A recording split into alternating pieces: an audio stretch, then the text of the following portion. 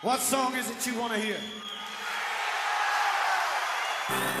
Well, the music is your special friend. I hear music up above. Gotta get a message, get it all through.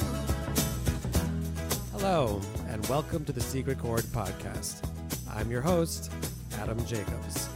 The Secret Chord explores spirituality through the lens of great music, and we're sponsored by superjeweler.com, my favorite online fine jewelry destination.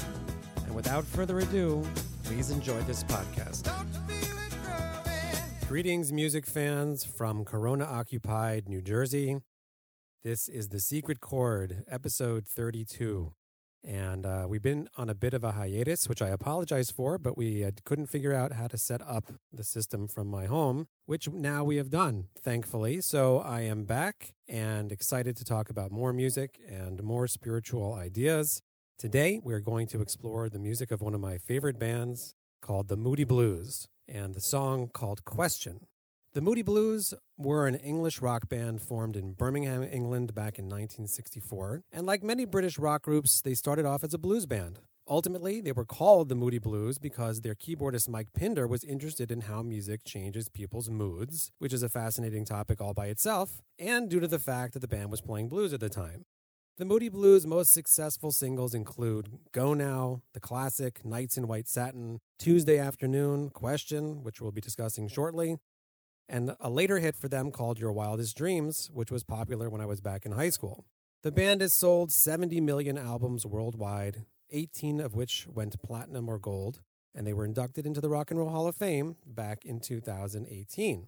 So in November of '67, they released an album called Days of Future Past, which peaked at number 27 on the British charts, and 5 years later, it was number 3 on the Billboard US charts. And the record was a song cycle or a concept album that takes place over the course of a single day. It drew inspiration in production and arrangement from the pioneering use of classical instrumentation like the Beatles had, to whom, by the way, Mike Pinder had introduced the famous Mellotron keyboard that year. Check out this sound from the opening of the Beatles' Strawberry Fields.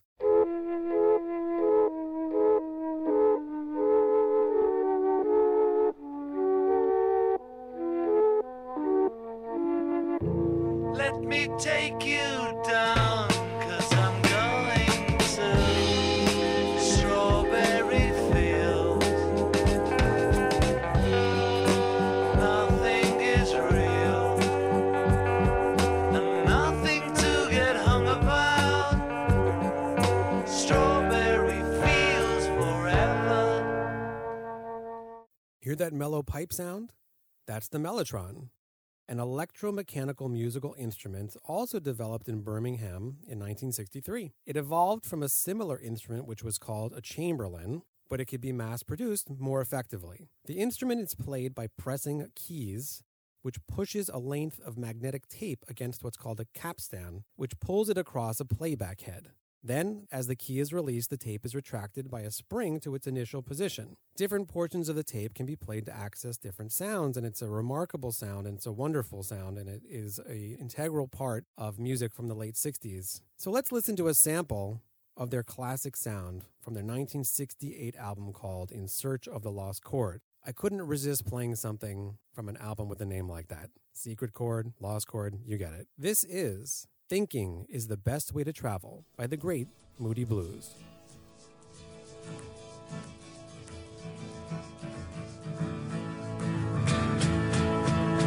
you can fly high as a kite if you want to, faster than light if you want to, speeding through the universe. Thinking is the best way to travel. Can you hear echoes of the Beatles and other British invasion bands like the Yardbirds in their sound? For sure you can, and it's great sound. Although the Moodies had now defined a somewhat psychedelic style and helped to define progressive rock, which was then known as art rock, the group decided to record an album that could be played in concert, losing some of their full-blown sound for this album called A Question of Balance in 1970. The album reached number 3 on the American charts and number 1 in the British charts, and it was indicative of the band's growing success in the States. Guitarist Justin Hayward's Question was issued as a single, reaching number 2 in the UK. Justin began an artful exploration of guitar tone through the use of numerous effects, pedals, and fuzz boxes, and developed for himself a really melodic, buzzing guitar solo sound. The Moody Blues had by now become a bill-topping act, and they appeared twice at the famous Isle of Wight festival. Let's give a listen to this great song. This is Question by the great Moody Blues.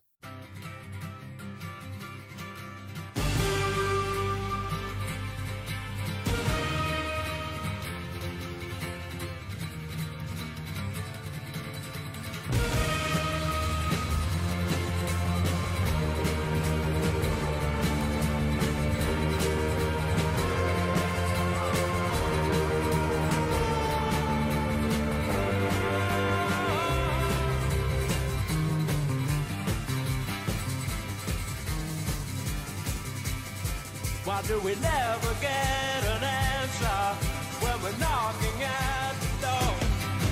With 1,000 million questions about hate and death and war. 'Cause when we stop and look around us, there is nothing left we need. In a world of persecution that is burning in its greed.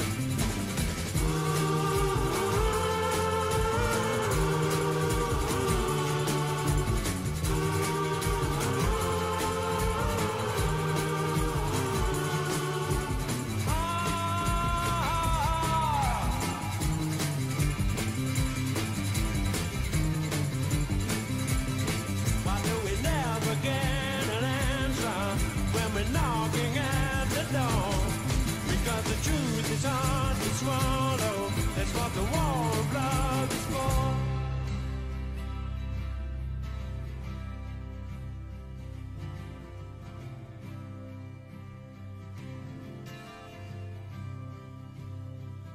It's not the way that you say it when you do those things to me.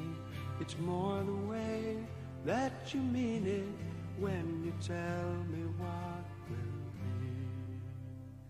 And when you stop and think about it, you won't believe it's true, that all the love you've been giving has all been meant for you. I'm looking for someone to change my life. I'm looking for a miracle in my life. And if you could see what it's done to me, lose the love I knew, could safely lead me through. Between the silence of the mountains and the crashing of the sea, there lies a land I once lived in, and she's waiting there for me. But in the gray of the morning, my mind becomes confused between the dead and the sleeping, and the road that I must choose. I'm looking for someone to change my life.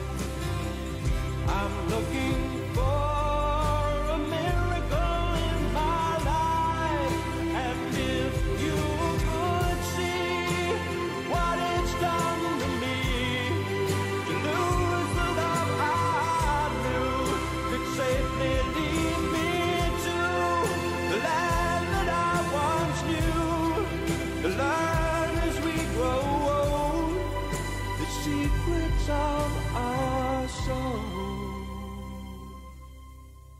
It's not the way that you say it when you do those things to me. It's more the way you really mean it when you tell me what will be.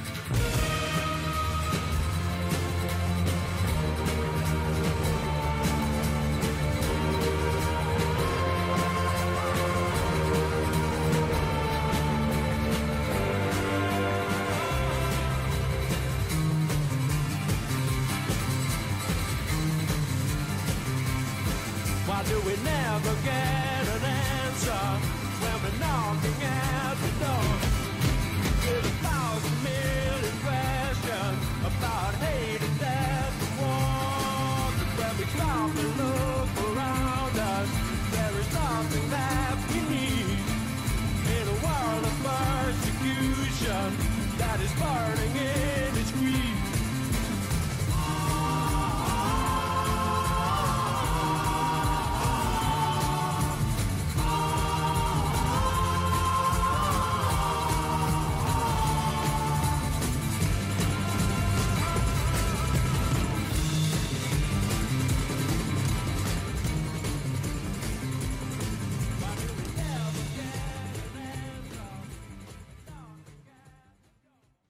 And now a quick word in support of our great friends at superjeweler.com. My mission, week by week, is to tell you about the truly great jewelry products that they make and to somehow tie it into the theme of each episode. And this week is no exception. Since we're discussing the Moody Blues, I went to superjeweler.com and I looked up mood rings. And then I discovered they didn't have any. Oh well, that's like a 70s thing anyway. What I did find were amazing examples of blue-colored stones like topaz, sapphire, and aquamarine.